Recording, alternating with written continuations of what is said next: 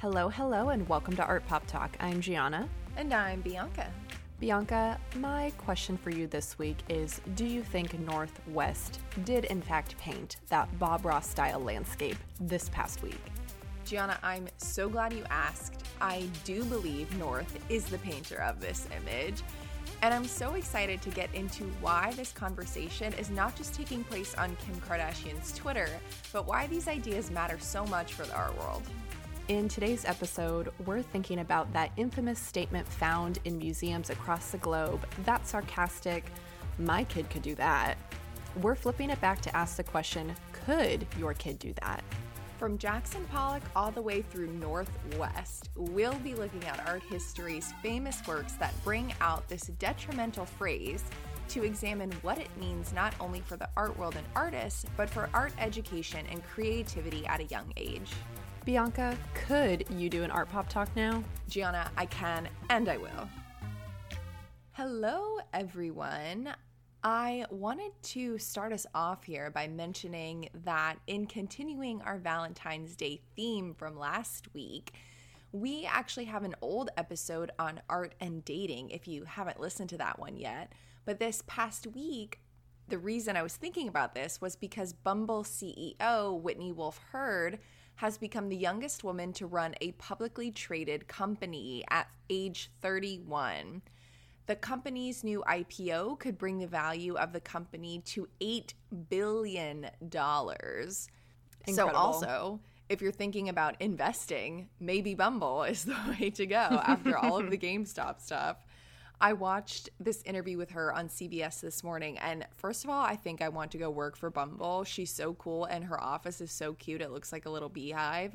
But she also discussed the company's priorities and keeping dating safe and healthy, and also having a female board and female employees. It was really cool. Also, Gianna, I wanted to give a little update after we talked about the Golden Globes last week, and I let everyone know that I'm still very confused by the titles of Promising Young Woman and Pieces of a Woman. I feel like I'm usually really good at that sort of thing, being conscientious of details, but I am struggling. I watched Pieces of a Woman, and 5 minutes after I finished it, I was like, wait, which one did I watch? No, I'm definitely sure I watched Promising Young Woman. That's not true. I watched Pieces of a Woman. So, Gianna, I was wondering, have you watched any of them yet? Like, are you trying to knock down that list we talked about last week?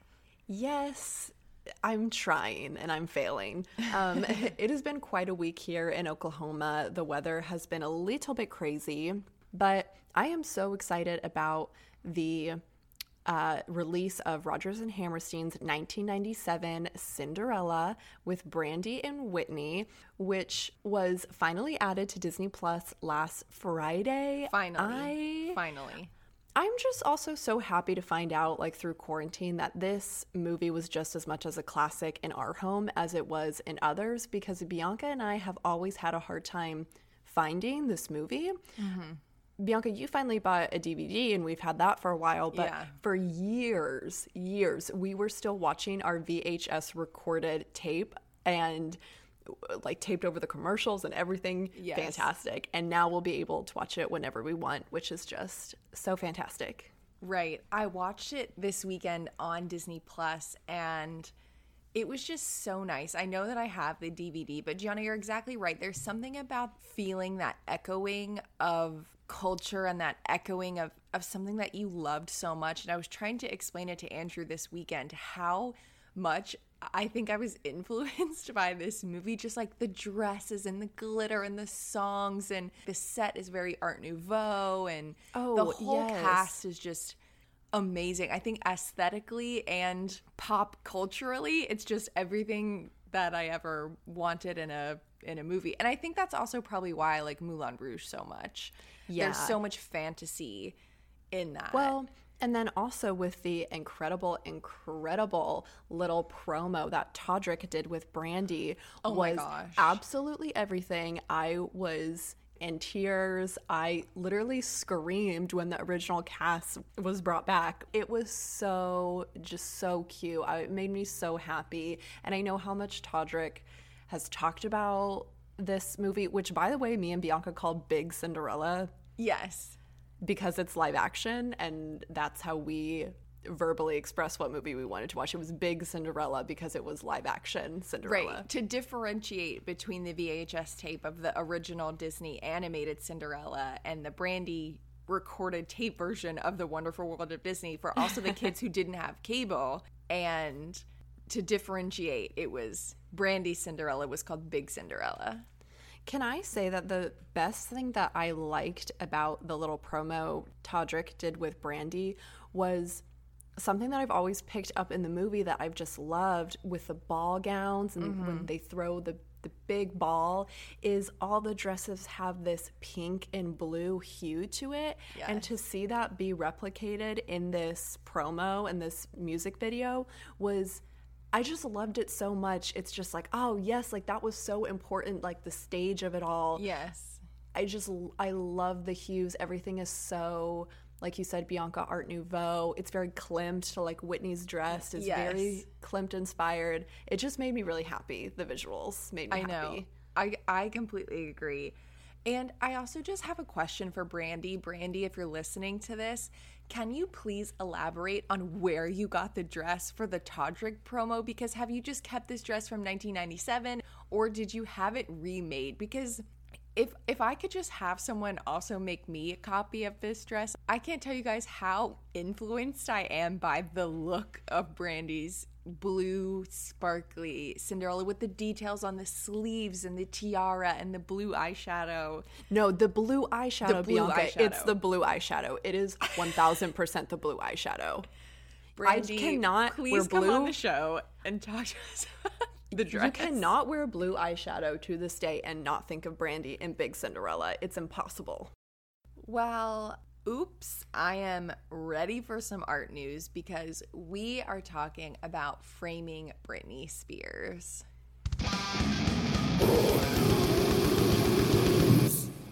I think this is also obviously an interesting conversation in itself as pop fans and fans of Britney, but this is also just something that seems to be in line with this idea of creative control that we've also been touching on the podcast and within the past few weeks too. Yeah.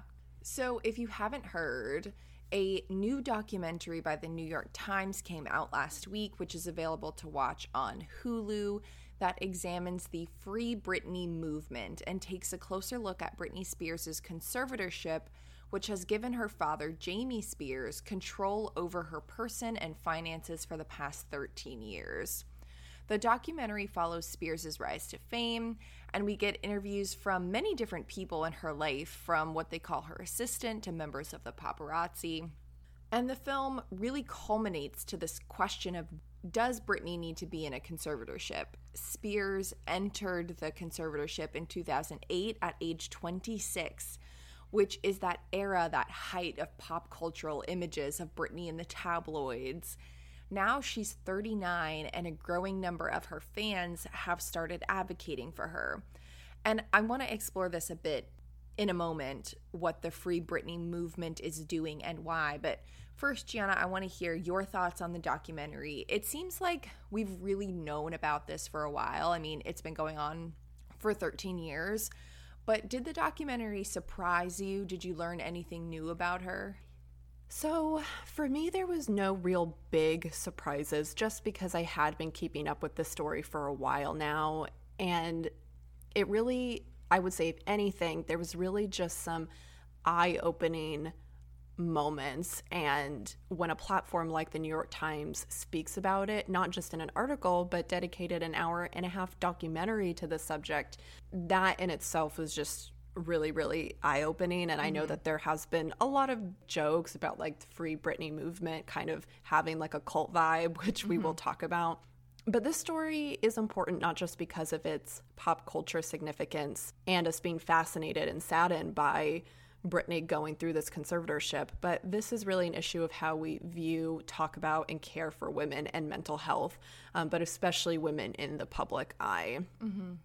I thought the best viewpoint this documentary used was talking about how in the early 90s and early 2000s, nobody was really talking about mental health, while tying in the reality of this era, you know, in pop music where it was boy band central. And Britney became one of the female pop singers that broke through all that boy band fandom and thus became one of the iconic women of the time that we love and would fantasize about, but also hate on, scrutinize everything about her, blame her for anything we felt like blaming her for, and shame her because we could. So when it comes to female mental health, I'm not at all surprised by this information and what we saw Britney go through, just because, you know, we have come a long way, but it's still not great in the ways that we talk about mental health. We still do have a lot of work to do. And the way that we did manipulate images of her, you know, through the press and through even images she thought perhaps she had creative control of, it just sparked a really interesting thought process in my mind. But if I had to pick a moment in the documentary that did make my jaw drop, was the moment they showed the Britney interview with Diane Sawyer in 2003. After I finished the doc, I watched the interview on my own, and I wanted to quote a few questions that Sawyer asked Britney, because it shows how powerful language is and how easy it is to twist a perception of a person and how easy it was for us to twist our perception of Britney. So quoting Sawyer, "And a girl who always played it close to the line in how much skin she showed, posed in this picture in Esquire magazine, consider the line officially crossed." Then she goes on to ask Britney, "What happened to your clothes, Britney? Seriously, no joke. What is this about? Is this photo about shocking people?" The interview just felt very manipulative in getting her to admit that she regretted taking these photos. And I also think this interview went back to another major issue, that when Britney is speaking, it genuinely feels like nobody is listening to her. Sawyer holds up these photos of Britney, and Britney says, "Oh, okay, if there was one photo I would take back, it might be this one because I actually didn't have the final say over it." And instead of talking about how Britney has hundreds of thousands and, you know, millions of different factors and people helping to control and perpetuate a certain kind of image of her as a celebrity, it felt like a very gotcha kind of moment, and it was really disappointing. Britney also brings up this point of when other women pose provocatively or show skin, it's not as big of a deal. So why is all the shame placed on her all the time? Sawyer then argues that people have had a different kind of relationship with her, being in the public eye at such a young age. And this is such a lame opinion to have, I think, and we have seen this happen to other celebrities such as Miley and Demi and Ari and a lot of young female singers that we've grown up with, and we know that some of these women have been afflicted by serious mental health issues as well. So I just think that's such a lame opinion to have, and we've seen the connotations of that, and that's really severe. Yeah, I think that's such a great point, Gianna. And thinking about visuals and images is what we do on this show. And just to put these images of Britney in a line of artistic works, you know, that exploit women and women's bodies. I mean, the history of voyeurism is something not to be ignored, and it was with Britney in particular. Yeah. No surprise, I started hearing about the Free Britney movement on TikTok. And I think the reason for this is because, well, we're in a pandemic and social media is a quick way to organize and connect and share findings about a wildly popular topic. But I think it also has to do with the fact that the reason the movement started was, yes, because she's in a conservatorship, which she doesn't want to be in, nor do I think she needs to be in, but because Britney herself has been posting these interesting, I mean, to say the least, videos and images with very specific captions on social media. This is something that the documentary addresses, that Britney fans finding, and in Gianna's words, little Easter eggs in every single post that to them was a signal for help. To the fans, Britney was posting signals for help. And I was listening to the Keep It podcast from Crooked Media last week, and Ira made this point about the Free Britney movement almost being conspiracy theory-esque, saying that it was almost too much like QAnon. And not that I think Free Britney is in any way like QAnon. However, it was such an interesting point to make because the fans really have taken it upon themselves to build an entire reality and sometimes very specific narratives. And specifically, I'm thinking of a TikTok where Britney is in a yellow shirt and they say, Britney, if you need help, wear a yellow shirt in your next video. Or in your next video, Britney, if you need help, blink 5 times. And she blinks 5 times in the next one. So there are very specific narratives that people are building out of Britney's posts. And these are our images that we're looking at. And then in just thinking about this point that Ira made about Easter eggs, I was like, holy shit, art historians are literally just a bunch of conspiracy theorists. Oh, 100%. Art history is just one big Free Britney documentary where we do have evidence to support our claims, but we just cherry pick to the motherfucking core anything that makes our argument relevant. And I was like, yo, all of these people involved in the Free Britney movement are their own form of art historians. And they're doing research and building a case to make a point almost entirely out of images coming from Britney's Instagram account. And thinking about images, I was also listening to the podcast Comments by Celebs. Literally every podcast I listened to said something about Free Britney last week, and I'm just going to say we're not going to be the exception here on APT, but they were talking about the photos of Paris, Lindsay, and Britney with the headline of Bimbo Summit, just ew, which was printed in the New York Post in 2006. And of course, subsequently, we have Britney shaving her head and Britney with the umbrella.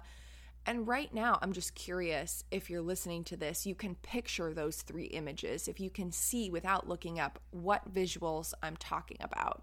And in the podcast, Comments by Celebs, one of the hosts says that, quote, if there was a pop culture museum, that would be the biggest exhibit. And I'm not exactly sure how familiar that host is with museums and art culture, but I just thought that comment was so fascinating because it made the point so clear that these images brought up in the documentary are on that level of famous art. They are images that perpetually exist within our minds and within our cultures, just like famous art does. Yes, Bianca, everything you said is just a big gold star for me. I think ending this discussion on images of Britney fabricated by others, especially by the media, is a good place to stop.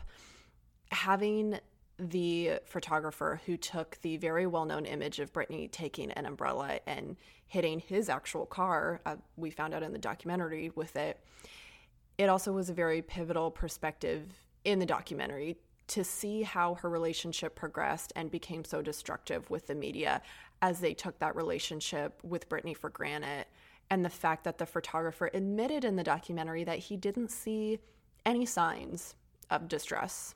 Instead of only fixating on the action of a woman shaving her hair off, we need to listen to the words she is saying and acknowledge the part we played in her mental health. Listen to what women are telling you. And that is how I would like to end this discussion. And just to end, we should note that last Thursday, Britney had a court hearing where the judge did not remove Jamie Spears, but named the Bessemer Trust as a co-conservator of Britney's estate. So we will keep you guys updated, hopefully as things progress and Britney continues to fight this. Okay, Gianna, can we get into today's art pop talk? Today's episode is exciting because it's something that Gianna and I have continuously thought a lot about throughout most of our museum training. It's really something that comes up a lot. I'd say I hear it almost every time I'm at a museum, or I'll hear it a lot whenever I'm talking with someone about abstract or minimalist art. And that is the phrase, my kid could do that, or a child could do that, or, oh, anyone could do that. And a lot of the times the professor-like theoretical response is, but did they? So, in today's episode, we are asking the question, could your kid do that? In hopes of bringing a more well-rounded insight into this idea that art is easy, that it's only for children, and to address this kind of perpetualized stigma around this degrading comment. And to end the discussion, we are going to be looking at this Twitter fiasco that took place last week after Kim Kardashian posted a photo of her daughter North's painting on Instagram. People started questioning this because the image was good, if North was actually the painter. I swear, you guys, we did not plan this at all. We had this episode all planned out, and then Kim posted this image. And sometimes the universe just really speaks to you, and I'm really excited about it. I feel like normally I kind of start us off with some background information here, but today we are mixing things up. And since this idea can stem heavily from museum education, which is one of Gianna's fortes, I'm going to let her kick us off.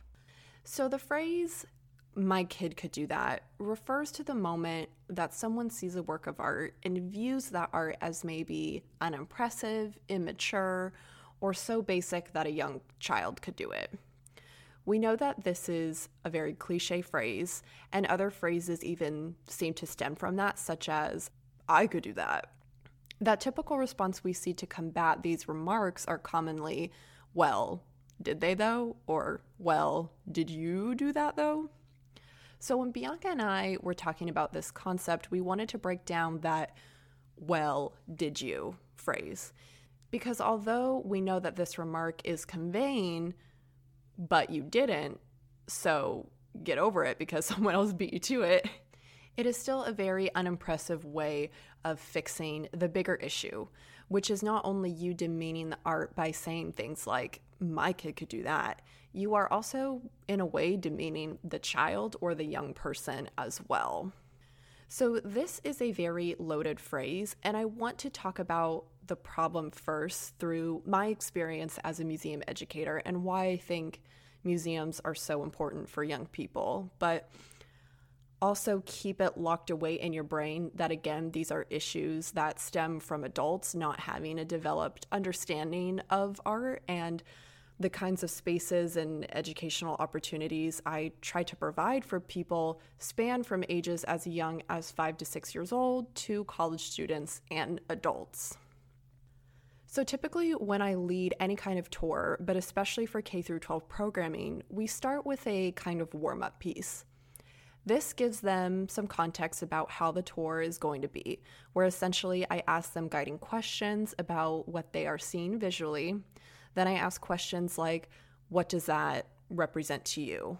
Maybe at this point I ask them if they know what symbolism is or what abstractionism means, and then offer a formal definition based off their response. And I drop in these little context clues through my language as a means to guide the conversation. Once they have told me everything they are seeing and we formulate ideas of what is being communicated to us, we usually end on asking the question, how does this work of art make you feel? And honestly, when I was thinking about some of my experiences I have had working with children predominantly in Stillwater, which is also just especially important because a lot of our young community members, the OSU Museum of Art was one of the only art museums they had real access to or had ever been to, for that matter. And as an educator at the time, I took that really seriously because if I could make a child's thoughts and perspectives about a work of art feel validated, then perhaps in the future we have a better shot of breaking museum intimidation and downplaying art at such an early age. On top of that, a child might start to gain a greater understanding of what kind of learner they are. And I can say as a visual learner myself, that isn't always conveyed in other educational opportunities. That there are different ways of absorbing information because you are taught subjects the way that all your other classmates were taught subjects in school, unless you had access to other opportunities outside of the classroom. So that is where museum education for me, being on the other side of it, really comes into play. Going back to the structure of my tour, whatever piece we were talking about, or whether there was an art activity or writing activity, it was never just me standing up there talking about art for an hour. Nobody wants that. I don't want that. I know I'm doing that a lot these days on the podcast, but I know what I think about art. We're here to have conversations and have them tell me what they think about art. And that's really the value of a museum space for me. To tell you some of the curatorial topics or artworks I taught children about ranged from a variety of topics to collecting objects, not even art objects, just objects such as radios, cameras, other household objects. Then we have art for art's sake, art as a universal language, identity, depression, slavery, racism, visual sovereignty, abstractionism, utopia, LGBTQ history before the Stonewall riots, aka gay cowboys, pictorialism. The list goes on, and not once did I ever have a conversation with a group of young students where they didn't share something profound about the artwork. Even if what they are saying wasn't exactly the intent of the artist, guess what? It doesn't matter, because something about that image struck a chord with a young person, and we are giving them a platform to make their voice and opinion acknowledged, and that is the goal. So to diminish an artwork and a child or yourself with the phrase, my kid could do that, or I could do that, can be really destructive, because what you are saying is that what that person created is not unique, and their perspective is not unique. And because you feel it can be easily replicated, it is not worth your time nor your consideration. And to me, this is just as dismissive as saying that your child's creative expression and curious and creative thoughts also are not genuine. If we break down the combating phrase, well, did they? The surface level assumption is essentially they just were or weren't the first person to, for example, put dots on a canvas. And it's all about being the first, right? Especially when we are looking at representational works found in abstractionism or Dada or minimalism, what have you, and we'll talk about all those things later. And for sure, this is a part of the conversation, the idea of being the first. But what we are not saying is that whoever was the first to make that art, there was a reason for it. It was a marker of their place in art history or whatever art movement they were a part of, a marker of their experience in time. Maybe it's even satirical or conveying a highly emotional experience or critiquing or commenting on something. And you know what? You might be able to actually recreate something that highly resembles that work you're dissing. But unless you know what you are saying with your now appropriated work, your object has no conceptual or physical value because you didn't even take the time to learn about the original piece that was created, why it was created, and why the art world is saying that this is significant and we should know about it. One of the ways that I would go about having a conversation about this phrase in a museum, whether that was in one of my tours or if I was with one of my family members, for example, I would say, okay, so our lovely label tells us that this piece is about, let's say, sandwiches, and it's an abstract piece, and all we see are these stripes on a canvas, and we have all these layers. Tell me what those colors represent. Everyone is going to have a different opinion about what those colors mean based on the kinds of sandwiches they eat or they like. Okay, now imagine that sandwich with all its layers that you're thinking of in your head. Now, how would you depict it? Then it becomes this deeper understanding of personal expression. Why would you want to replicate their idea of a sandwich when you actually have your own unique and interesting idea of how you would depict a sandwich? Everything I do as an artist is derived from a thought, idea, or material that someone else has already used or thought of. The value of art is that we continue to play, develop, invent, and share new ideas of what the human condition looks like. Your kid can't do that because your child is going to make their own original art. They're going to tell us their perspective from their lived experience, which is not the same as anybody else's.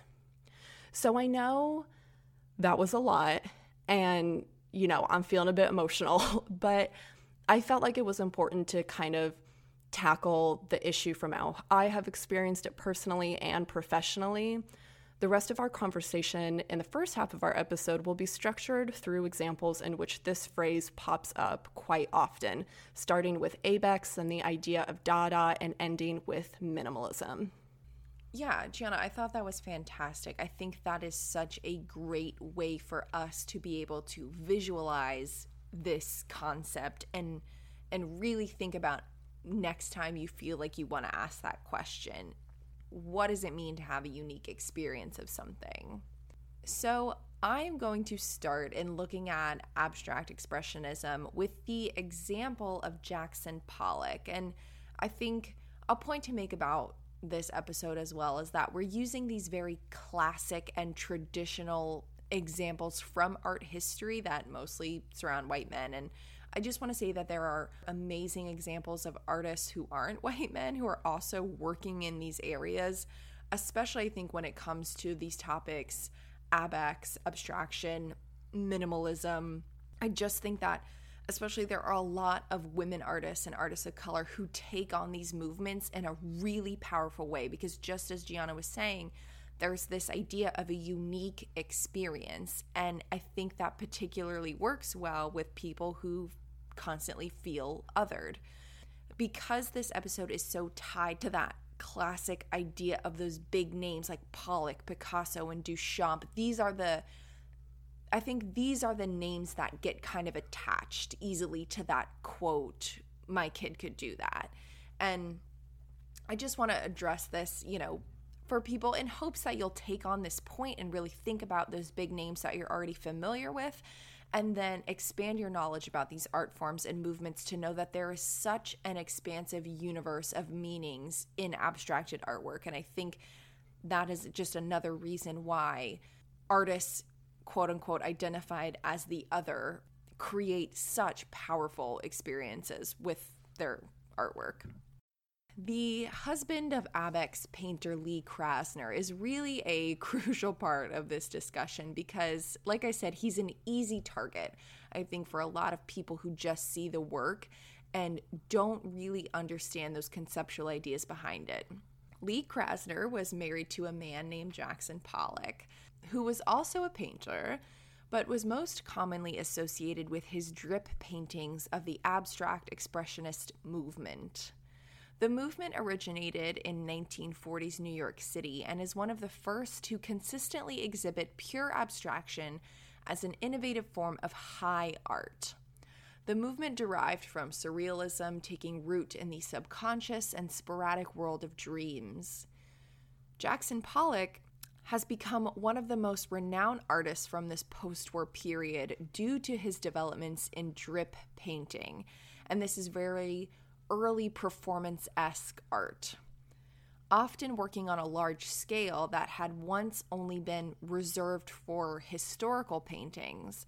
Pollock's paintings were designed for the viewer's complete experience, a visual and a mental task.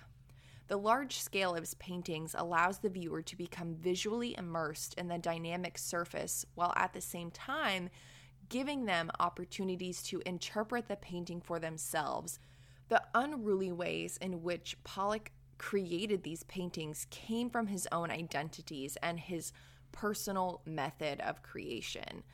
But there are often no certainties in content or subject when analyzing his works because they really are purely abstracted.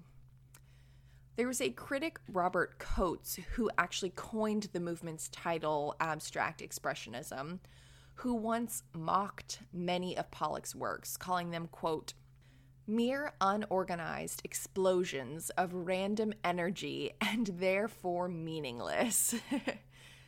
In The Price of Everything, which you may recall we discussed a few weeks back, there is a scene where Jerry Saltz, the art critic, says, quote, when Pollock finished his first drip painting, he asked his wife, Lee Krasner, if this was a painting. he made something that he didn't even know if it would fit into the very large category we call art. Jerry then says the interesting thing about Pollock is that he only dripped for about 48 months. And then he calls upon cynics and skeptics of this art form and asks, quote, "If you invented fire, which Pollock did, are you strong enough to stop making fire and go back to hell? 48 months later, go back to hell and try to make something new again. How many people have done that?" And that's it right there. I know Gianna kind of addressed this point of you can't make something new twice. And I think that really is, though, such a strong point of Jackson Pollock. I mean, this huge name, this huge inventor. He not only invented a completely new way of painting on a scale previously reserved for very specific historical paintings of a traditional realm. He was the creator of artistic performance, a brand new original idea that had never been exhibited before. And you can't undo what he did. You cannot repeat the moment that he created. So as Gianna and I will discuss here in a minute, we can copy. As children, we have mimicked his performances. And as Gianna said, we can create our sandwich. We can make our sandwich. But Jackson Pollock, he invented the sandwich. Like, he created the sandwich. And here we are just making our own version of it. So I think that's a really important thing to understand. And I really do love Pollock. I think, you know, we can go into a lot of, you know, of course, as always, problems and issues, but this moment is really fascinating. Yeah, right. Jackson Pollock is like the Joey Tribbiani of the art world, I must say. Wait, don't do Joey dirty like that. It's the art of the sandwich, man. I think Joey Tribbiani deserves way more than Jackson Pollock. I see your point, but yeah. Also but also don't do Joey dirty like that. No, you're right. And also, yes, you're right, Bianca. And going back to what I was saying earlier, why would you want to copy what they did if you can have a different and unique way of going about that? And we can still take those ideas and play into it and develop off of it and all that fun stuff. But we will never be able to fully experience what Pollock was thinking and feeling and what he created in his splatter paint images. But for educational purposes, whether you want to learn more about the artist or you're an artist highly influenced by Pollock and other Abex painters, then by all means, I think it can be a really essential and crucial and personal way of experiencing art and art history and going about learning something through interdisciplinary practices. That's what it's all about. Right. And Bianca and I specifically learned about Pollock through these practices. We've talked about this program before, I believe. Our mom, Anna Maria, started a program run by the PTA at our elementary school called Imagination Express, where you learned about the artist and then you made a work of art, either 2D or sculptural, based on the style of that artist to better understand the process. And I just needed to point out that this woman literally had parents dressing up in lavish Victorian-esque outfits, modeling for us as young as 7 years old in the classroom. So I just need to point out that Anna Maria was the OG art puppet master of the PTA, and we absolutely love to see it. But going back to Pollock, Mom did this awesome lesson where we went outside, class outside, art outside, and Dad and her cut these really large pieces of square masonite boards out. And there were probably about 5 kids to a board, and we all were given oversized paint shirts, and we got splatter paint together, and we just got to paint wildly on these boards together, and it was so much fun. And I just wanted to say that because it was a group project that year, each work of art was also sold at our school auction, and Mom and Dad bought mine because it was really good. That's so sweet. Really cute, just had to point out. Yeah, I just remember going outside and having such a fun day making splatter paint. And there's nothing wrong with that. It was so fun. It was so fun. All right, so let's transition into some Dada. For someone who works with found objects, I'm constantly going back to Dada. It being this combination of found art, performance art, sculpture, art for art's sake, poetry, and manifestos. When you look at work from this movement without an understanding of what people were experiencing in the early 1900s, Dada seems very immature, satirical, and can be really difficult to understand without this historic context from World War I to other pivotal exhibitions at the time. To start, the world was literally being torn apart, and literally everything, art being no exception, was called into question. The object of Dada was to do away with the traditional values in art that we had held so dear for so long. Artists and writers in this movement were looking to create commentary about their experiences in the war, about politics, and they were very anti-war and critiqued a classist society. The founder of Dada was a writer named Hugo Ball, and in 1916, he recited a poem at a nightclub in Zurich called Cabaret Voltaire. The poem he recited was utter gibberish and very nonsensical. Words weren't even words, they were just sounds. To quote Smithsonian Magazine, the concept was aimed at a public that seemed all too complacent about a senseless war. Politicians of all stripes had proclaimed the war a noble cause. Whether it was to defend Germany's high culture, France's Enlightenment, or Britain's empire. Ball stated he wanted to shock anyone who regarded all this civilized carnage as a triumph of European intelligence. Yeah, I definitely think Dada is one of those movements that's particularly hard to grasp. Let's say if you're just walking through a museum and you don't really understand what you are supposed to get out of it.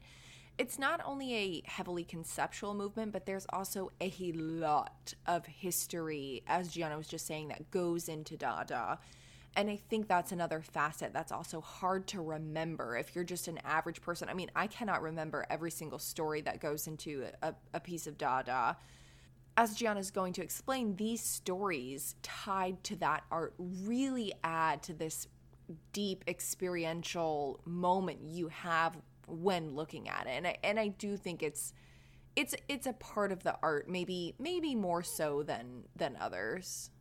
So let's talk about the work that shook it all up and is still got us thinking and talking about it today.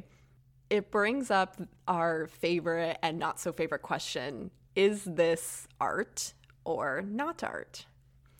Marcel Duchamp's Fountain from 1917 is a highly iconic piece. Perhaps you've heard of it. Duchamp in this time period helped pave the way for the use of ready-made, which are existing objects found in real life contextualized at the hands of the artist. This is a term I use in my artist statement, and through its usage, I am directly making a connection between my work and linking it to the Dada movement. To quote the Artsy article, How Duchamp's Urinal Changed Art Forever, the story is legend. Duchamp, wanting to submit an artwork to the Unjurred Society of Independent Artists Salon in New York, which claimed that they would accept any artwork so long as the artist paid for the application fee, presented an upside-down urinal signed and dated R. Mutt, 1917, entitled The Fountain. The Society's board, faced with what must have seemed like a practical joke from an anonymous artist, rejected the fountain on the grounds that it was not a true work of art. Duchamp, who was a member of that board himself, resigned in protest. So who is R. Mutt, you might be asking yourself? Legend has it that the urinal wasn't even Duchamp's original idea, perhaps. It was sent to him by a friend under the pseudonym R. Mutt, for which he then used as the signature on the actual piece. So let's go back to our phrase of the day. My kid could do that, or I could do that. In this case, hypothetically, you are right in the sense that the physicality of making this work of art is not that hard. But the concept isn't just everything. It is groundbreaking.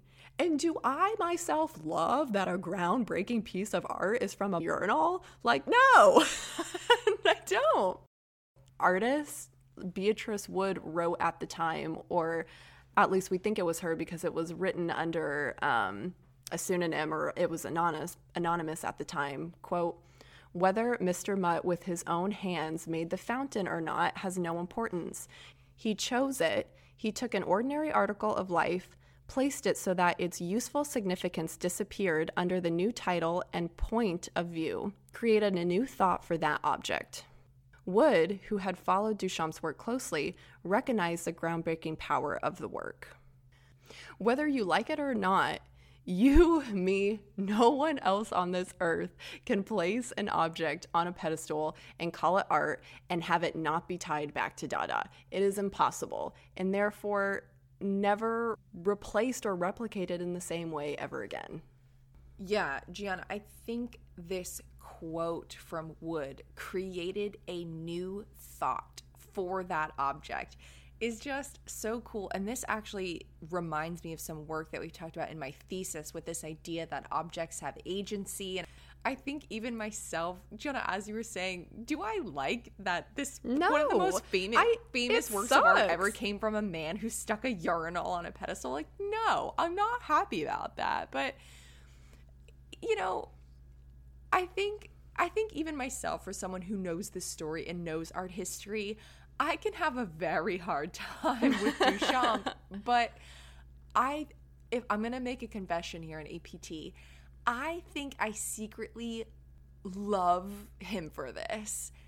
And for some reason, I love to hate on Duchamp also. And I think that's probably why members of the board also did, because I just picture him having this smug little attitude, you know, with this satire. He just showed up and did this thing, and it's so brilliantly arrogant that it just pisses me off. And you know what? Oh my God. I love to hate it, and I hate to love it, and true. That is my stance. That was just poetically perfect, Bianca. Thank you. Moving on, because I cannot spend another moment thinking about a urinal. I'm going to wrap up this section of the show with a bit on minimalism and differentiation between all of these different terms and movements we're talking about. I think can get a little fuzzy, especially when you're using adjectives as movements, right? So I like to think that minimalist art can be abstract, but not all abstract art is minimalist. I'm going to read a little description from the Tate Modern. They have a really good recap that we'll link on the movement as well, but they write, quote, "Minimalist art can be seen as extending the abstract idea that art should have its own reality and not be an imitation of some other thing. We usually think of art as representing an aspect of the real world, a landscape, a person, or even a tin of soup, or reflecting an experience such as an emotion or feeling. With minimalism, no attempt is made to represent an outside reality. The artist wants the viewer to respond only to what is in front of them, the medium or the material from which it is made, and the form of the work is the reality. Minimalist painter Frank Stella famously said about his paintings, quote, "What you see is what you see." Minimalism emerged in the late 50s and flourished in the 60s and 70s with artists such as Dan Flavin, Donald Judd, Sol LeWitt, Agnes Martin, and Robert Morris becoming some of the most prevalent figures. The development of minimalism is linked to that of conceptual art, which also flourished at the same time. Both movements challenged the existing structures for making, disseminating, and viewing art, and argued that the importance given to the art object is misplaced and leads to a rigid and elitist art world which only the privileged few can afford to enjoy. That was good stuff. So this is a great time to ask, could your kid do that? In consideration of all these key building blocks of the minimalist movements, could your kid make art for art's sake? Totally. I think yes. You know, it is okay for your kid to do that, and they can be fantastic at it. Saying my kid could do that in front of an Agnes Martin shouldn't be a bad thing, but an encouragement for them to see and take in and want to create. I want to end with a little bit about Sol LeWitt. I just adore him, and I think ending on Sol brings our discussion a little full circle, going back to Pollock, in that there is a type of performance or very theatrical and interactive approach to a lot of what we've been talking about today. And Sol LeWitt was an American artist linked to various movements, including conceptual art and minimalism. LeWitt came to fame in the 60s with his wall drawings and structures. Structures is a term that he preferred instead of sculptures. But he was really prolific in a wide range of media, including drawing, printmaking, photography, painting, installations, etc. And these wall drawings is what I want to tell you about. So essentially, LeWitt, instead of creating and installing these drawings himself, was basically offering you a set of instructions to do the creating yourself. In 1968, LeWitt began to conceive sets of guidelines or simple diagrams for his two-dimensional works that were meant to be drawn directly on the wall. They were first executed in graphite, then crayon, colored pencil, and they evolved in different mediums as well. Between 1969 and 1970, he created 4 drawing series, which presented different combinations of the basic elements. In each series, he applied a different system of change to each 24 possible combinations of a square divided into 4 equal parts, each containing one of the 4 basic types of lines that LeWitt used. So this is vertical, horizontal, diagonal left, and diagonal right. The result is 4 possible permutations for each of the 24 original units. So that's kind of complicated to envision, but essentially it is a set of drawing instructions to create these basic shapes. According to the principle of his work, LeWitt's wall drawings were usually executed by people other than himself. Even after his death, people are still making these wall drawings. He would eventually use teams of assistants to create these works as well. He wrote about making wall drawings and himself observed in 1971 that, quote, each person draws a line differently, and each person understands words differently. So you're going to have, out of one set of instructions, people are going to interpret those directions differently, and people are going to draw their lines differently, each creating an entirely new work of art from one original work of art, which is this set of instructions, which is so cool. Between 1968 and his death in 2007, LeWitt created more than 1,270 wall drawings. Oftentimes they are executed on site, and they generally exist for the duration of an exhibition, so museums will put them up for a little while and then they will be destroyed.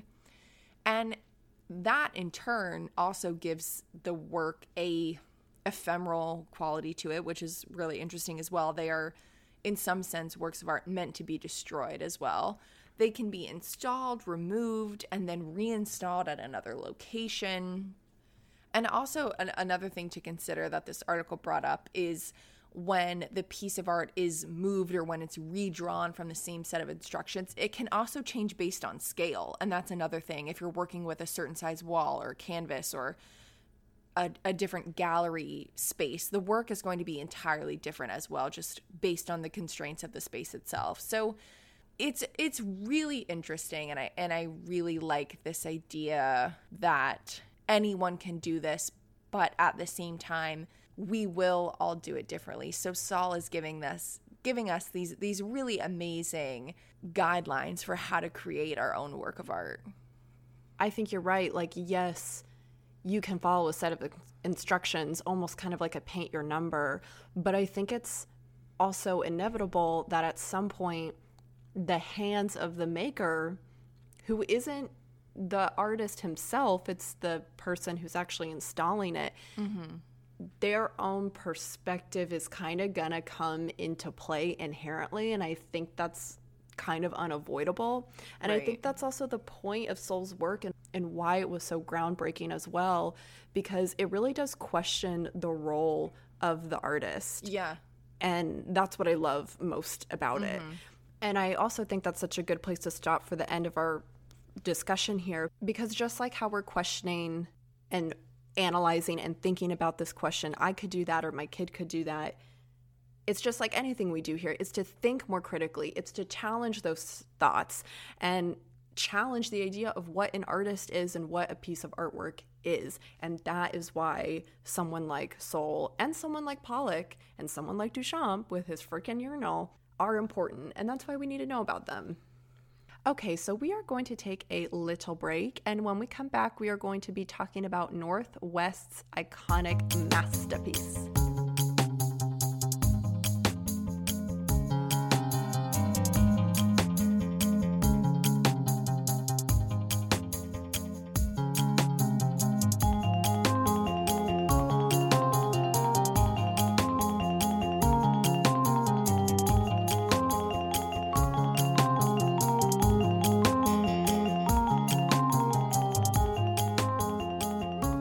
Welcome back, everybody.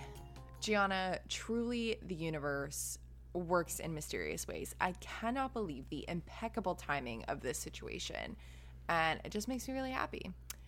I would also like to say that I've listened to a bunch of podcasts this week that also cover this topic, and I just feel like we are the perfect people to contact in this situation. Obviously, I'm so glad that people are talking about the arts and creativity, but I'm also like, we should be national correspondents for this exact situation. I'm just saying that we need to get on E! News for when art news like this breaks to clear some things up. Bianca, I couldn't agree more. The stars strangely aligned with this episode, and I couldn't be happier than to provide some clarity for our artist, Miss Northwest. Truly. Okay. So basically, I was at the grocery store buying supplies for Valentine's Day, and I was listening to that same podcast I mentioned earlier from Comments by Celebs, where really most of the episode was spent talking about Britney, but at the end, one of the hosts, Julie, says she briefly wants to mention this photo posted by Kim Kardashian on her story. Okay, so Julie asks the other host if she thinks North actually painted that, because there's no way, and she doesn't get what Kim is trying to do here. And then the other host, Emma, says, quote, "That is some Picasso level shit. Do 7-year-olds paint like that? Is that a thing? Because I'm not well versed enough in 7-year-olds' artistic abilities." Then Julie says, "No, most people ages 20 and up can't paint like that. If that was her, there's some museum level shit going on. She's a prodigy if that's her. That's unheard of. There's no way that's her." And Emma says, "That's some Monet shit." And both two artists I get Monet a little bit more Monet. than I get Picasso, but yeah. Still. And then Julie makes this joke about people our age as 7-year-olds trying to connect the dots and make that little Superman S that literally we all drew on every notebook, not painting a landscape like Northwest has. And they go on to say that Northwest clearly should have a career in the arts if this is her painting. And I'm like, I might agree. And please, everyone go listen to this episode. It's in our resources. I'm a new follower of Comments by Celebs, but I'm really just obsessed and loving this podcast, and I love the hosts. Also, a side note, by using their commentary, we're not trying to say anything negative about their conversation on art. It was just so funny. One of those moments when you're listening to a podcast and you feel like they're your friends, so you want to just shout at the phone that North is 1,000% better than Picasso. I was like, she's not Picasso. I was like, girls, listen to me. We cannot compare North to Picasso. Scum. I don't want to hear it again. Yeah, that's a travesty for sure. Yeah, and I'm not going to have it here on APT. So So again, I'm just in the grocery store about to check out and I'm freaking out. I'm dying to see this piece of art because I was a few days late to listening to the podcast. I didn't see it on Kim's story. So I get home and I get on Twitter, and sure enough, people are freaking out about North's painting.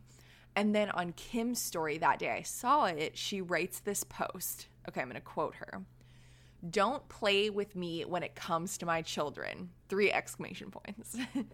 "My daughter and her best friend have been taking a serious oil painting class where their talents and creativity are being encouraged and nurtured. North worked incredibly hard on her painting, which took several weeks to complete. As a proud mom, I wanted to share her work with everyone. I'm seeing op-ed pieces in the media and social media from grown adults breaking down whether or not my child actually painted this. How dare you see children doing some awesome things and then try to accuse them of not being awesome? Please stop embarrassing yourselves with the negativity and allow every child to be great. I'm here for this. Northwest painted that. Period." A bunch of letters, a bunch of exclamation points. Gianna, I need to know, do you stan a freaking supportive art parent? Oh my God, I've never stan her more. I must Truly. Indeed. I like to think of myself as a cool art mom here on the podcast that's not like the other art moms, because instead of having her own kids, I instead decided to make a podcast for all my art bitches.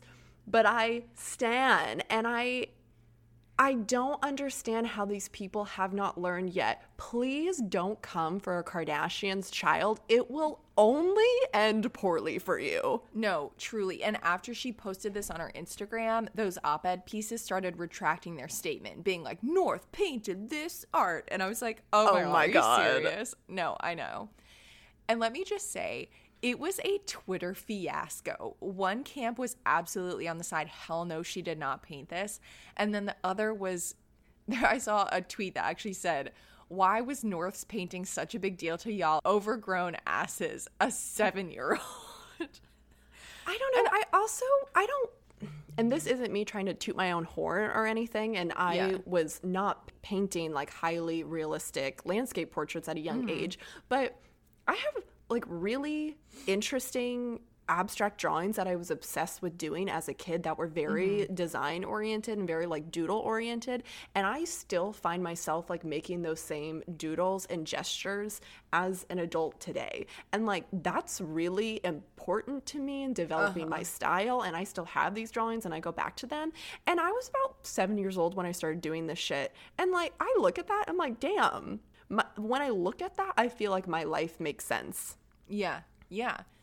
Also, just to go back, there were a bunch of people on Twitter comparing North to Picasso. And again, we're not here for that. So I would just like to, if we're going to have this conversation, let's compare her to all of the amazing landscape women artists who work in that medium. We posted a TikTok about it if you want to see some more. Or let's compare her to Artemisia or Lavinia. Like, do not hit me with any of that Picasso bullshit. Also, the fact that, I mean, I'm not on Twitter because if I'm being honest, Twitter scares me. But the fact that we are not talking about the Bob Ross of it all, I will not have any disrespect for Bob Ross in this house. So I'm sorry. I'm here for a Bob Ross-esque like landscape painting. Good on her. Right, so exactly. I feel as though this brings up just another issue of creative expression within the arts. I feel like people are always suspicious of visual art other than other forms of art because we don't have this understanding of it. We have this intimidation. We have this super hierarchical history, blah, blah, blah, blah, blah. We know this. We've talked about this a lot on the pod. We get it. And I do understand this suspicion because visual arts demands a different kind of participation from the viewer than it does for audible art or even performance art. Both music and a play or a musical or even a movie all demand a participator, and it's a very mutual partnership between the art and the person. But those are things we are exposed to more perhaps and are more normalized to that, and inherently we pick up on these things and recognize significant moments within that kind of art that doesn't always come so naturally to us when we are talking about a specific artwork. So we haven't been given any kind of video or action of North creating her art, but if we heard a recording of her playing a violin, hypothetically, would we have the same level of suspicion? Because I feel like, one, we talk about musically inclined or talented, if we want to use that word, children more often.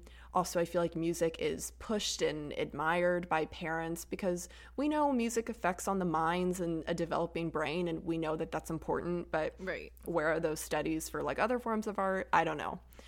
But second, we would also think that debunking North playing a musical instrument would be an easier gotcha moment, or be easier to be proven, and therefore we most likely would believe Kim right off the bat. Does that make sense? Yeah. But a painting, on the other hand, how mysterious. A painting. I don't trust painting. I don't trust painting. Suspicion. So easy to fake. Let us automatically hate on it because we aren't thinking about these deeper questions. Yeah. And I just also wanted to say that I have spent more time probably than necessary, like zooming in on the painting and analyzing it and looking at it. And to Gianna's point earlier, like it is very painterly. It does kind of emit this Bob Ross-esque, like very quick work, very quick brush strokes. And I think that it's kind of like almost like a visual trick or a trompe l'oeil. Maybe that's probably, I don't know, a little bit too grand for this. But when you look at North's painting from far away, it's one of those kind of tricks where it looks so detailed, but then you zoom in on it and it's just the brushwork is a little looser. You know, she is 7 years old and can use more training if she wants to tighten up the details. But I do want to say that I understand, not that I understand people questioning North and her capabilities, especially as what Gianna just said, because it's a visual work of art, but I do understand looking deeper into the privilege that North has and that the Kardashians have, that Kim has, to be able to put her child through oil painting classes. So I think that there's this idea sometimes that artists have to work a lot. They have this kind of natural born talent to really make it big in the art world. They have this natural capability to create something beautiful. And that is true. I think that a lot of artists have that natural talent, that natural capability to create, but it does take training. Obviously, art takes training, and you get better and you practice and you go through classes. And I just want to say that I do think that what we can talk about, instead of did North do this or did she not do this, is maybe have a broader discussion of privilege in the arts. Like, what does it mean for artists who have trained consistently to be able to do this? And of course, you know, this is like maybe a bit of a stretch, but thinking about North in the tradition of women painters, I mean, women for so long were not allowed to train and they were not allowed to study art. And I think that landscapes have this really fantastic tie to women artists, like thinking about Rosa Bonheur and Linda Nocklin's Why Have There Been No Great Women Artists essay. I just think that there are a lot of other connections and stronger conversations to have about this than did she do it or not. Oh my gosh, yeah, 100% Bianca. I just think we're missing the bigger point of it all, which is why I kind of just can't with the whole did she not debate on Twitter. Yeah. Yeah, absolutely. But I think this is so exciting. I love that not only was this extremely poignant for today's episode, but I am excited to see the conversation around the arts, and also to see that Kim is taking her child to an oil painting class. I mean, I think that's amazing. And I am so excited to see that. So yeah, and Bianca and we were talking about this earlier when this whole thing started, but what you brought up in that pivotal perspective of, we can talk about the privilege of what it means to be a trained person in arts. Yeah. But I also am so privileged to have grown up in an environment where art is appreciated. Yeah. Like, North's father is an artist, and it makes a lot of sense that she has grown up in an environment that fosters creativity and appreciates that. And that's also beautiful and wonderful. And it's hard for me to kind of see that work try to be debunked when I too took formal art classes in our community as a child. I have still to this day, vivid memories of works that I created in that class, and that is really significant to me. And so I just feel like this is truly going to be a very significant moment in North's life. Yeah. And whatever her career may be, I just want us to acknowledge this moment, respect this moment, respect a young girl's painting, and call it a day. Agreed. To segue maybe into the end, to wrap up our conversation, I hope that we can continue talking about this at our APT Happy Hour event taking place on February 25th. So don't forget to mark your calendars, and I'm really excited to hear everyone's thoughts on this. Yes. Oh my gosh, I'm so excited for happy hour. I could use a good happy hour. Yes. Next week, we are so excited to be interviewing Art and BLM. They facilitate a collaborative exchange of art to raise money for anti-racist action. You can go follow them at RXBLM, and their website is rxblm.com. But we're really so excited and thrilled to chat with them next week. We can't wait. Yeah, I'm so excited for you guys to hear the conversation. It'll be so good. And with that, we will talk to you all on Tuesday. Bye, everyone. Bye. Art Pop Talks production assistant is Audrey Kaminsky. Music and sounds by Josh Turner. Photography is by Adrian Turner. And our graphic designer is Sid Hammond.